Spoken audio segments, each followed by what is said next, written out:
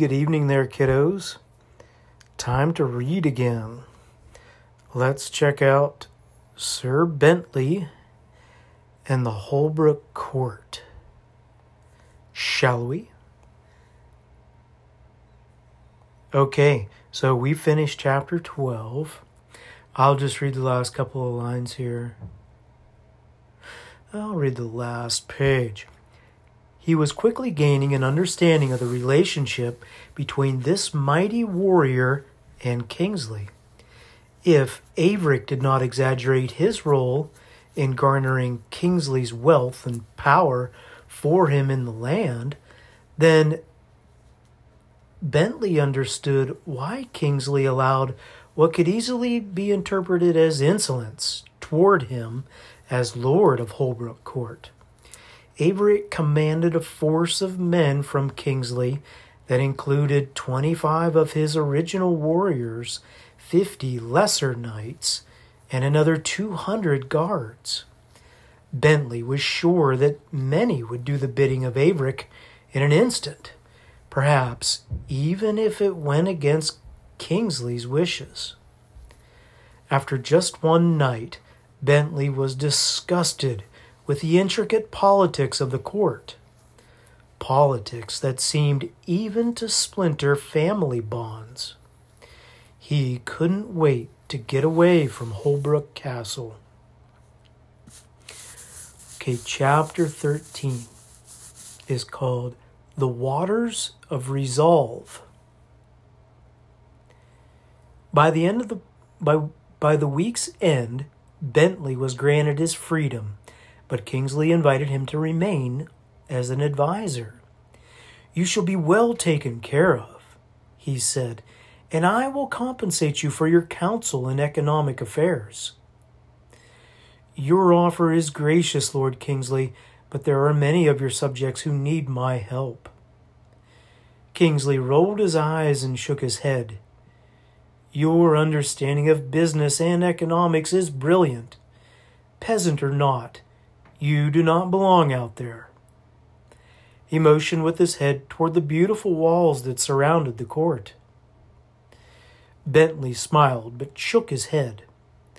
"The prince has taught me that the value of a man and his destiny do not depend upon which side of the castle wall he makes his home." "I could force you to stay," Kingsley said sternly. "Without a doubt, sir. But which counsel is more valuable, that of a prisoner or that of a friend?" Kingsley laughed. "You do refresh my soul, Bentley.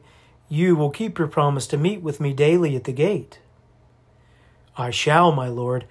After I return from a journey, I shall send word." Bentley insisted on donning his peasant clothes before leaving the castle. He re-entered the world of despair on a day when the sun seemed to scorch his skin and there was no breeze to cool it. For some reason, the oppression of the people felt worse now than it had 3 weeks earlier. At first, he thought it was simply a matter of perspective, but he quickly discovered that this was not so. The people on the streets were truly more weary, bedraggled, and forlorn than they had ever been before. He made his way to Walsh's home, a small cottage on a field near the river. Bordered by trees and blessed with rich soil, it was a good field, one that Walsh was preparing for his future bride and hopefully a family. The cottage was small and simple, with just a single room, but for a strong young peasant it was a good start. Bentley could see Walsh working in the field, and he yelled and waved to him from a distance. Walsh paused his work and looked, but didn't wave back. As Bentley came closer, he pulled his hand to his brow to shade the sun from his eyes. "Ben, that be you?" "Yes, my large friend, it is I." Walsh dropped his hoe and ran to Bentley. He grabbed his arm, smiled, and then embraced him. He stood back and looked Bentley over from head to toe. Prison life suits you well, Walsh said, and then his smile vanished. Bentley saw the same look of despair on Walsh that he had seen on the faces of others. He was concerned. What of Anya? Is she all right? Is she here? Bentley gestured toward the cottage. She's not here, Ben. Walsh shook his head and looked to the ground. What should I know of caring for a wee one? Luann's family agreed to take her in for a time. Bentley sighed with relief. But it's been hard, Ben. Sir Averick and his men have been ruthless. Walsh shook his head slowly. These past 2 weeks have been getting worse and worse each day. The people be failing, I tell ye. Many have been beaten for the smallest infractions and oft for no reason at all. I don't understand it. Bentley's heart sank. I think I do. Has the Mercy Maiden helped at all? She's not been to the people since Averick threatened her. I don't think she'll be back. Bentley and Walsh walked as the latter shared story after story of woe. With each one, Bentley's sorrow grew. They came to the river, and the men knelt down to drink. Bentley cupped his hand and lifted the cool, refreshing water to his lips. He felt the cold wash clean down into his bosom. The sensation reminded him of the refreshing truth he had discovered in the prince, and how that too had seemed to wash him deep within. It was at this moment that Bentley resolved to bring such life to these people he had come to love, no matter what it meant for him personally. He stood and walked away a few paces as he thought. He turned back and saw Walsh cooling his neck and face with the cold water. I fear that it is I who have brought this greater oppression to the people, Bentley said. Walsh wiped his face with his hand and looked over at his friend. You're more than you lead on to be, Ben of the South. I've known it from the beginning. You're no commoner. Your hands were not that of a farmer, and the way you took on Averick's knight. He stopped mid-sentence. You've been sent to us for a purpose. Bentley walked back and looked up at him. By the ways of this kingdom, some may think me to be nobility. But by the ways of the prince, I am just as common as the peasants of Holbrook, and as royal as the prince. You make no sense, Ben. Walsh scratched his head. But I've seen something in you that I want, and I know the stories you told are more than fairy tales. Your heart is as large as you are, Bentley said. Join me, and we shall serve the prince together. I am willing, but how? Bentley told him of the prince, and there by the Crimson River, in the heat of a blistering day, another was added to the knights of the prince. Bentley felt nearly as invigorated by bringing one to the prince as he had by choosing to follow him himself. That is my purpose, he told his new brother, to bring to others what was given to me, a new life, a new purpose, and I will share that with every willing man, woman, and child of Holbrook. Kingsley will stand in your way, Walsh said.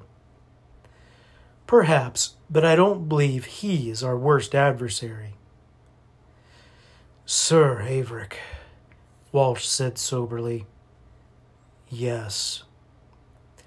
What are you going to do? Walsh asked. I must go away, but I will return shortly. Bentley bid Walsh farewell and departed along the road that led northeast from Holbrook. It was the same road he had traveled months earlier, following Sir Demas to the small cabin nestled in the green hills north of the Brimshire Plains. Although he had gone to Holbrook merely to learn about the ways of the peasantry, his very presence had changed the course of lives. The oppression the people of Holbrook endured was much more than a heavy yoke for them. It was a true prison. Bentley's journey to fully understanding the ways of the prince had led him here, and now he could not simply turn away from their need. Had Sir Demas known this all along? Or was it coincidence that he had entwined his life with the lives of these people? Whether Sir Demas knew it or not, deep in his heart Bentley knew that once one chose the prince, coincidence had very little to do with anything.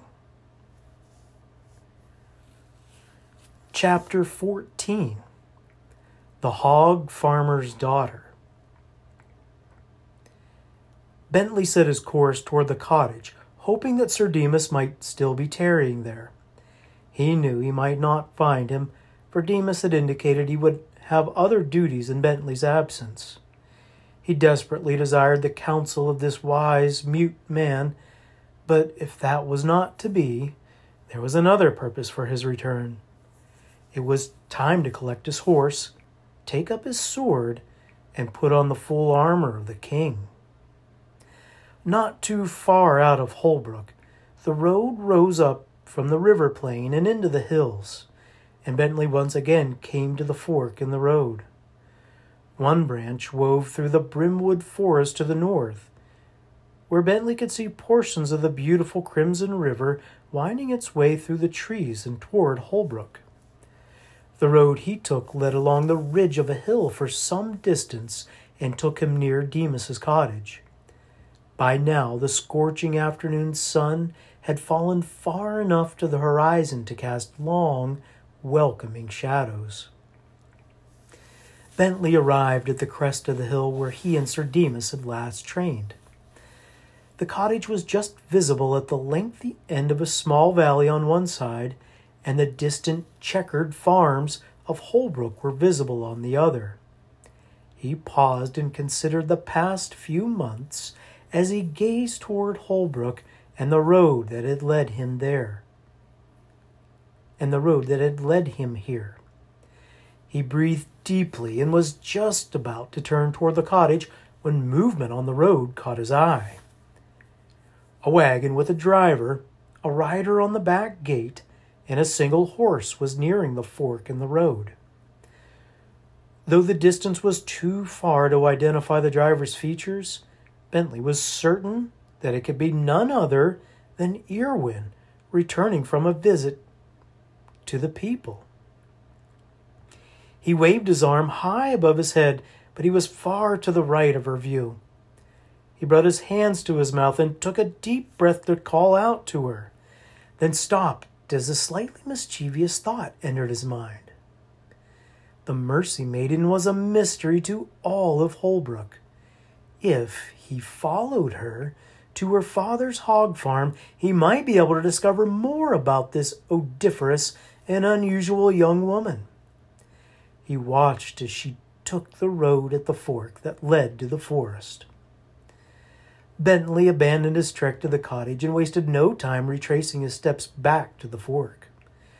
By this point, however, he was far behind Irwin's wagon, and he had known it would be difficult to catch up with her as it was.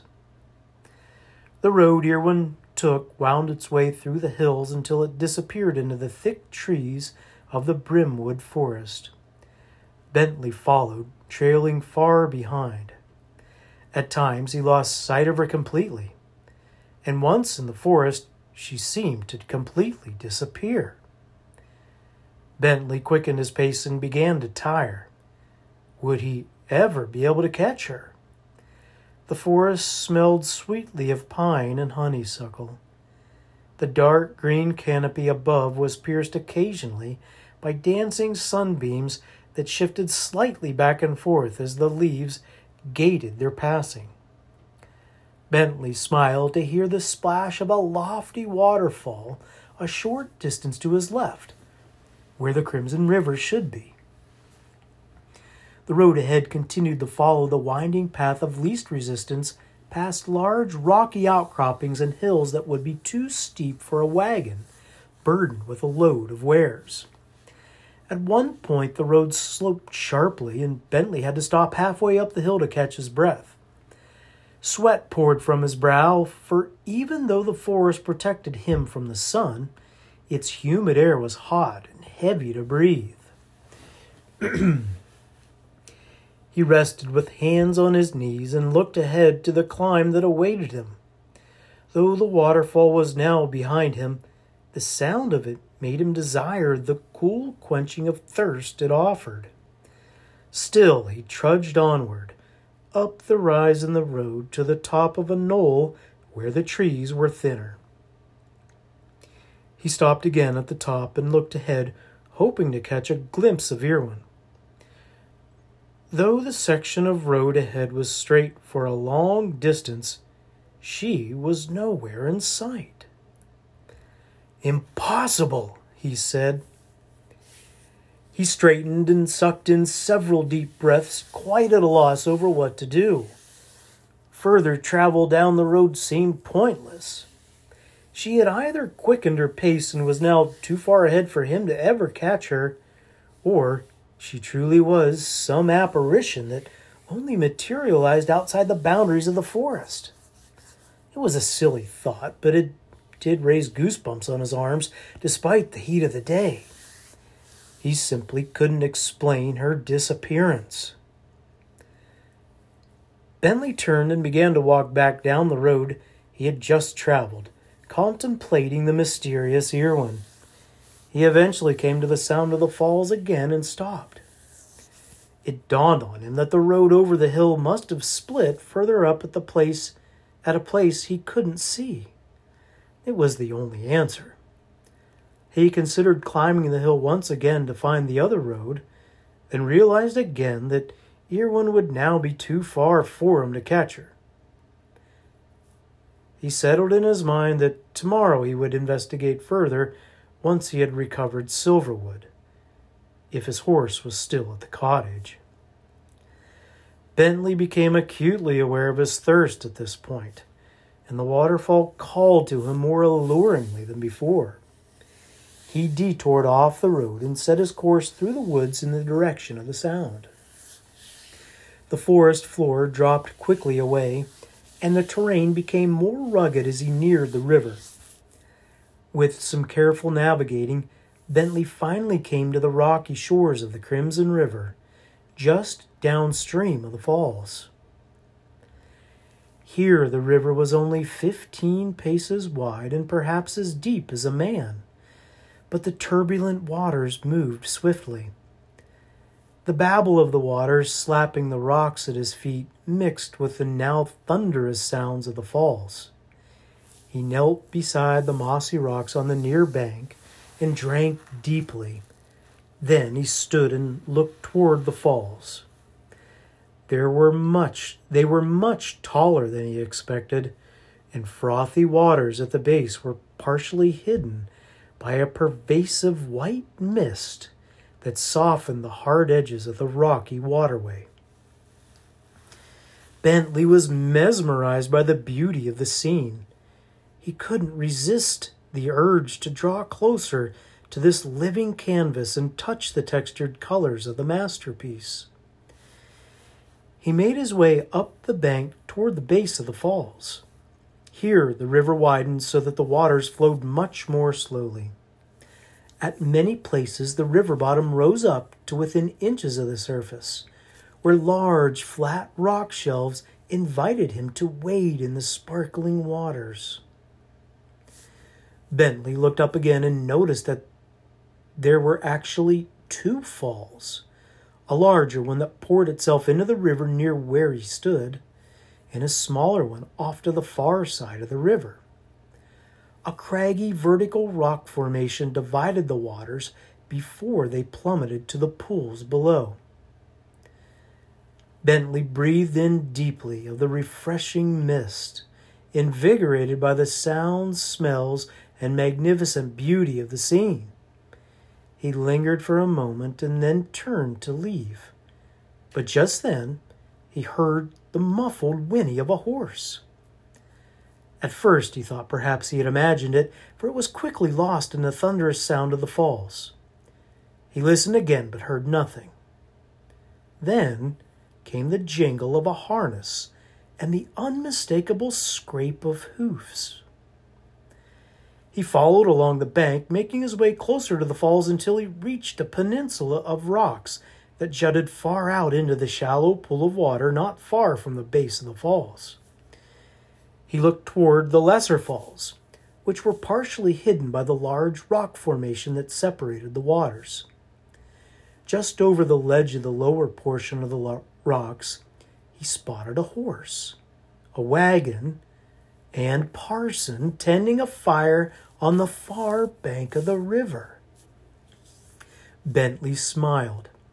He removed his cloth shoes, lifted the bottoms of his trousers past his knees, and waded into the bracing waters of the fall's base pool. The farther he waded across the pool, the more he could see of the lesser falls. They were gentler falls, for only a fraction of the water spilled over the tree-high crest, and at places the water separated in mid-air into a shower of sparkling droplets.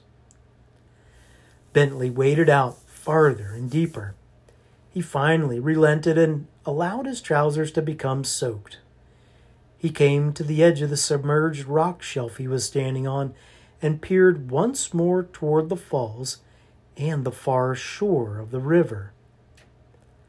He was now 20 paces away from the base of this falls and just on the near side of the rocky formation that separated the two falls. He could see clearly around the rocks to the lesser falls. There, beneath the cleansing wash of the lesser falls, he saw a young woman. She stood knee-deep in the shallow base pool, wearing a full-length white undertunic, her face turned upward into the gentle spray. It was Irwin, and yet it wasn't Irwin. Bentley could not stop staring, for this Irwin was simply beautiful. Chapter 15. Because of the gardener. Bentley dived into the water and swam to the rocky formation where he found an arched tunnel. The waters from the lesser falls could pass through here, but most of the current was around the far end of the formation. Bentley swam through and into the pool of the lesser falls, keeping close to the edge and as much out of sight as possible. He watched as Irwin took a cloth and rubbed her face, hair, and teeth in the falling waters. He could hardly believe it was the same woman. She ran her hands from her forehead down her long, dark hair once more and then dove into the pool, completely unaware of Bentley's presence. He felt quite devious for having spied upon her, but the creature he saw so entranced him that he could only draw nearer. He swam to a large rock near the falls and stayed on the side away from Irwin. When she was looking the other direction, he climbed onto the rock and sat down. The sound of the falls hid any noise he made, so it was an easy ploy. He was now only 3 paces away. "Hog farmer, you say?" he said. Irwin screamed and turned about quickly in the water. You! Was all she could say. "I'm sorry, I didn't mean to frighten you so terribly." Irwin's face morphed quickly from fear to anger. She began to swim away. Bentley slipped into the water after her. "Wait, Irwin. Or is that really your name?" She continued to swim toward shore, and Bentley followed her. "Irwin, please, I want to know more about you." He swam past her and came to another rock shelf that was a few inches beneath the water line. She stopped and tread water, waiting for him to move. "Please talk to me, just for a few minutes, that's all I ask." Bentley stole a glance toward shore and saw that Parson was coming toward them quickly. His large feet pounded through the shallow water, and the fierce expression on his face unnerved Bentley. Irwin's scowl slowly disappeared from her face. "Why should I trust a man who would sneak up on me so?" Bentley lifted himself up and into a sitting position on the rock shelf. "Why should I trust a woman whose speech becomes refined with a simple shower?" He held out his hand to her as he looked over his shoulder at Parsons' approaching hulk. She hesitated, then took his hand. He lifted her onto the rock ledge beside him, and Irwin made a hand gesture to Parson. He stopped, glared at Bentley, and then turned back toward shore. With a sigh of relief, Bentley looked at Irwin, who seemed to enjoy his uneasiness. She gave him a smile, and Bentley was momentarily dazed by its radiance. Her teeth were now white, and her kind and gentle eyes seemed a close companion to the warmth of her smile. Strange feelings swelled up within him as he looked into her eyes, seeing her for the first time as she truly was. "I think you rather enjoyed that," he said as her eyes sparkled with delight. "Who are you, Irwin? Certainly not the daughter of a hog farmer." "No, I am not." She looked out over the pool of water and took a deep breath, then turned her gaze back to Bentley and studied his eyes intently. "I am Lord Kingsley's daughter." Bentley opened his mouth to speak, but could think of nothing to say. Irwin? The Ice Princess? He could hardly make himself believe it. He closed his eyes and filled his mind with the image of the painted white face of Lord Kingsley's daughter in the dining hall. He opened his eyes, and there she was. The features were identical. Now he could see it. "But why did you, he stumbled. "Only Parson knows, now you." Her countenance fell. "And one another." "Oh, and one other." She grabbed his arm.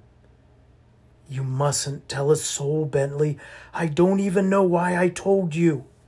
I guess you just seem like someone I can trust." He nodded solemnly. "Your secret is safe with me." Irwin pulled her legs up in front of her and rested her chin on her knees. "I'm tired of pretending, but I don't know what else to do." Bentley found himself staring at Irwin, struggling to mesh the two very peculiar characters of the Mercy Maiden and the Ice Princess into the enchanting young woman who now sat just an arm's reach away. "Why do you do it?" he asked. Irwin gazed into the rippling water and its mesmerizing rhythm as if it were a window into her past.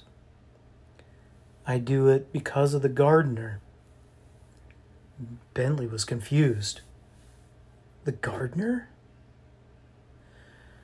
"My father has always had many servants and groundskeepers to manage the gardens.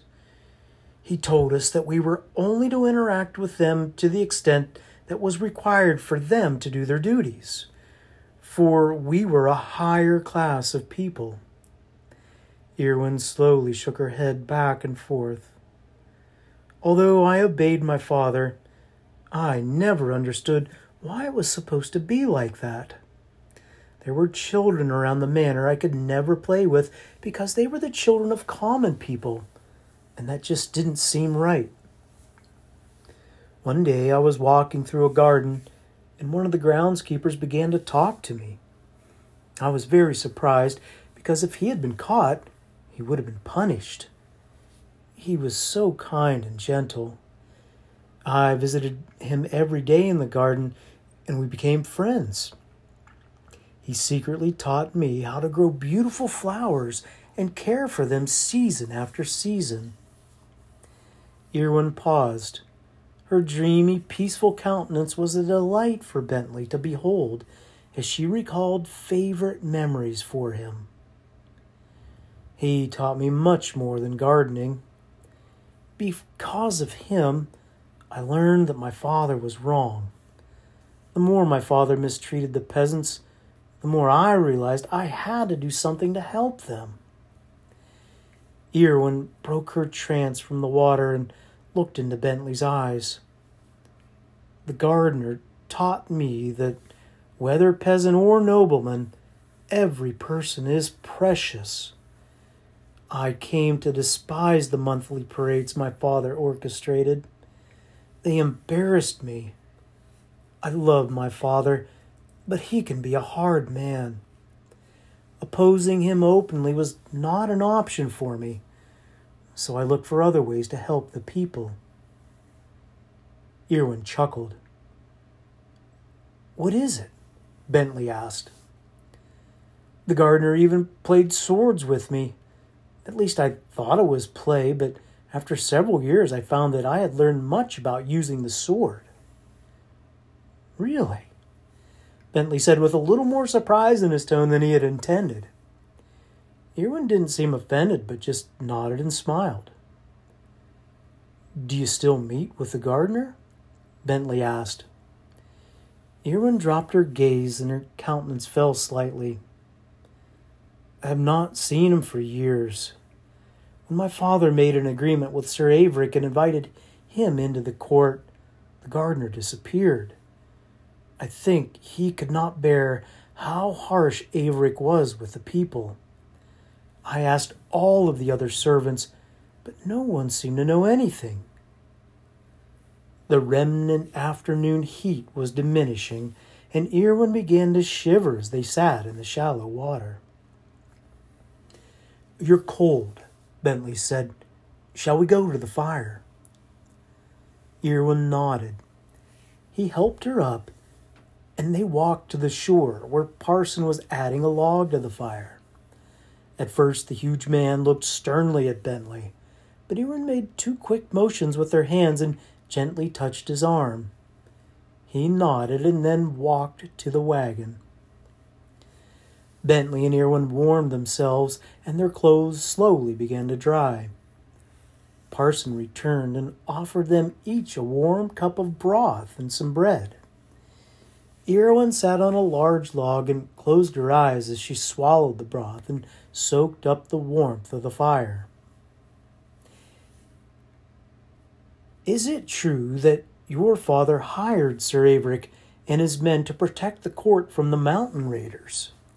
Bentley asked, remembering what Walsh had told him. He sat beside her, acutely aware of Parsons' wary glance. "Yes. The Lucrams began to raid us often. Sir Averick came with 25 warriors and offered to train our knights to defend the castle and father's lands. At first it seemed like an answer to all of our problems, but Sir Averick oppressed the people in ways my father never did. He began to advise father on how to gain wealth by forcing the people to work harder and taxing them even more. That pleased father, and so Averick has become a powerful man in the court. Averick fueled my father's greed until it became an obsession." Irwin looked at Bentley, and a fire of determination kindled in her dark brown eyes. "I had to do something, even if it was small. I made it a habit to take horseback rides every day. My father would allow it if one of the knights..." accompanied me. After relentless persuasion, I convinced my father to agree to let Parson escort me instead. Irwin smiled and looked toward the huge servant who had taken to grooming the horse. Bentley laughed. I can see why you chose him. He's as gentle as the gardener, as long as I'm not threatened. Irwin smiled at Bentley. We became friends, and I learned to talk to him using hand gestures. One day on our ride, he took me to a farm where a little boy had died because he fell ill and was too weak to recover. Irwin's eyes filled with tears. I was so saddened by that family's sorrow that I knew I had to do something to help. It felt like their grief was my fault. When Father and Sir Averick were away on business to Thessia, I came up with a crazy idea to masquerade as a hog farmer's daughter and bring supplies to the people who needed help. Irwin laughed as a cover for her sadness, and lifted her hand to wipe away the unspilled tears from her eyes. Bentley reached out and touched her arm. You're a brave girl, Irwin, and you've made such a difference. It's not enough. She shook her head. Not nearly enough. A long moment of silence passed. Bentley marveled at his surprising discovery. He was grateful for the influence of the gardener, whoever he was, in Irwin's life. That man had cultivated not only the flowers of the court, but the beautiful and merciful heart of a maiden who had the courage to make a difference. What of your brother, Braith? Bentley asked. Have you tried to reach him? Irwin shook her head. He fell under Averick's influence almost from the beginning, and Averick trained him in the ways of a warrior. He has become as greedy as my father and nearly as heartless as Averick. Braith thinks Averick is a hero and would follow him anywhere. I've tried to speak to him, but it is useless. When my father brought Averick into the court, he lost a son, and I lost a brother. I've never spoken to anyone about this, Irwin said with a look of regret. I don't know why I told you. I don't even know who you are. She looked at Bentley as though she were seeing him for the first time. Her eyes narrowed and filled with questions. I'm just a commoner, my lady. He gave a quick smile, then looked away. Then I should wish that all men were as common as you, Irwin said. Thank you for your help. Bentley looked back at her and realized in that moment that she had captured his heart, completely and inescapably. Though he had not come to Holbrook for any such thing and had purposefully avoided the world of romance, he simply could not resist the splendor of her spirit. He was amazed at the new and powerful feelings of love that stirred within him. Parson brought Irwin a gown, and Bentley assumed it was the clothing she'd worn when she'd left the castle earlier that day. Parson's right. Irwin nodded to her large accomplice. The day is well spent, and people will begin to wander. She excused herself and disappeared behind some thick brush to change. She returned wearing the modest but beautiful gown of a lady and sat next to Bentley once again while Parson made final preparations to be on their way. Why didn't you talk to me when I was a prisoner in the castle? Bentley asked. Remember the day you were captured? I confronted Sir Averick to keep him from killing you, and he then realized who I was. He threatened to tell my father what I was doing and to kill you if I ever talked to you or tried to help the people again. He believes peasants are to be used solely for monetary and political gain and nothing more. That is why he was so angry. For the daughter of Lord Kingsley to be talking to a peasant. Lord Kingsley's daughter. A deep, raspy voice exclaimed from the trees just a couple paces behind them. What treasure we've found! Irwin cried out briefly, and Bentley jumped to his feet. He turned to see that just as he had been able to approach Irwin unnoticed, so had 6 mounted raiders, and one of them was undeniably the man who had started all the trouble at Holbrook Court. The man they called the Ashen Knight. Okay, kiddos, that's the end of chapter 15. We're going to stop there for tonight. All right, this is the time when I tell you, kiddos, I love you very, very much. Lily Joy, Garrison Walter, Sonia Camille, Christina Rochelle, Gideon Paul. I love all you kiddos very, very much. And I feel so privileged to be a dad and to have kids to read stories like this to. And I'm just very happy to be your daddy. And, okay, I just got to say it. There's a lot of really crappy, garbage, worldly, superficial romance out there. I mean, me and your mom keep it out of the house as best we can. All of the appearance-based, I love you because you're so beautiful, I'm in love with you, blah, blah, blah. All that stuff that makes me want to lose my cookies every time I see it in a movie or wherever.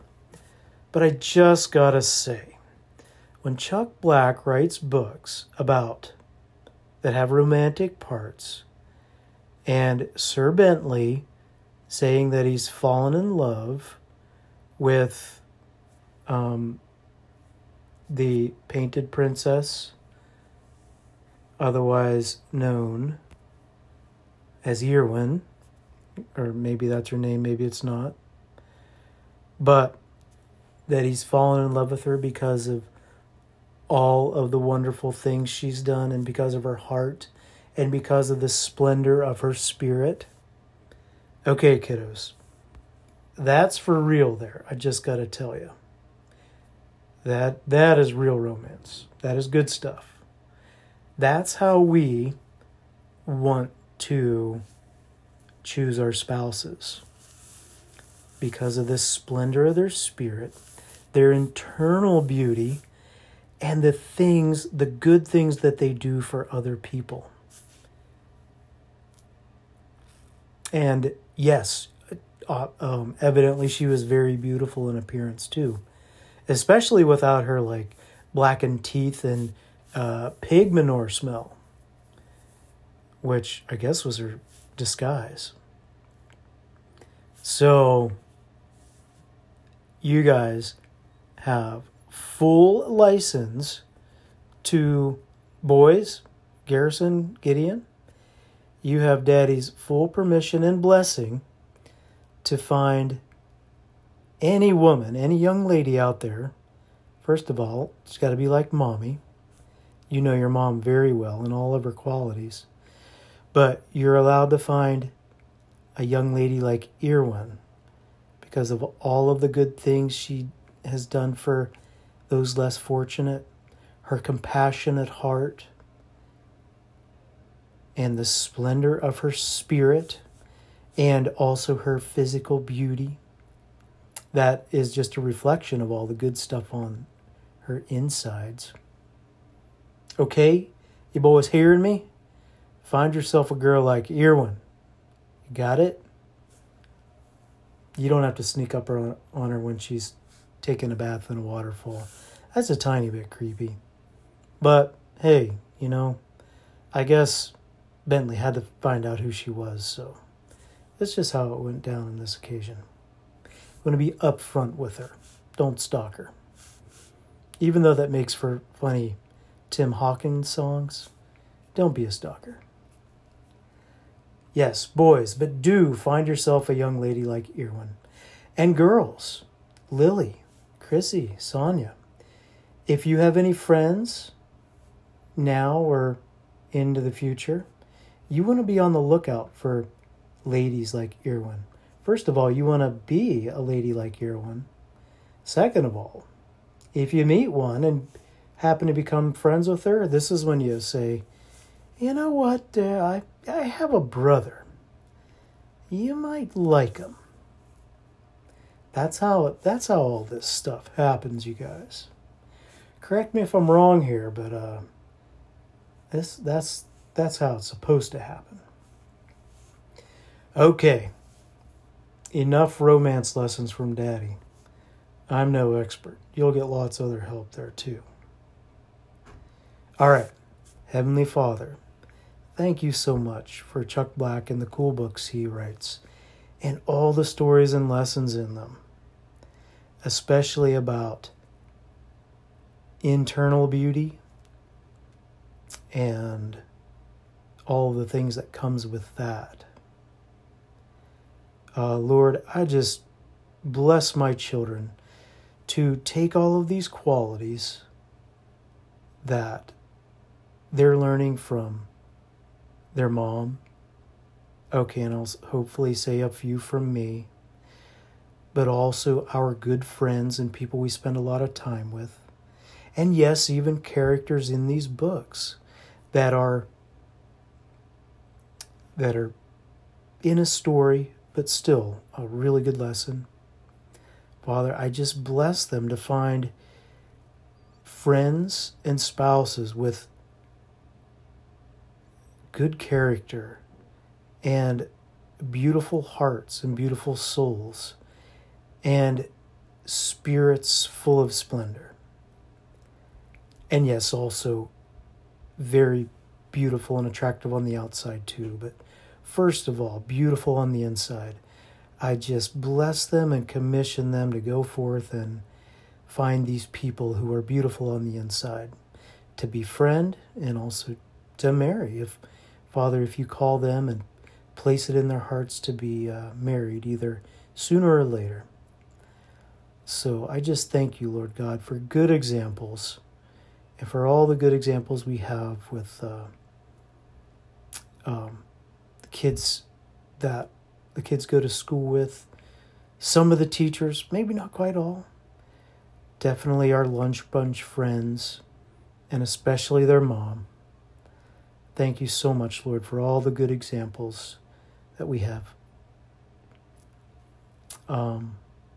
We love you, Lord. And most of all, we thank you, Lord Jesus, for what you did for us and who you are to us even right now. Our friend, our counselor, our brother, our Lord, our Savior, our advocate, our great high priest. We love you, Jesus, and we just pray that we would walk with you all the days of our lives. Help the kids get good sleep and have a great day tomorrow. In your mighty name, Jesus, we pray these things. Amen. Okay, kiddos. Love you very much. I'll catch you later. Night-night.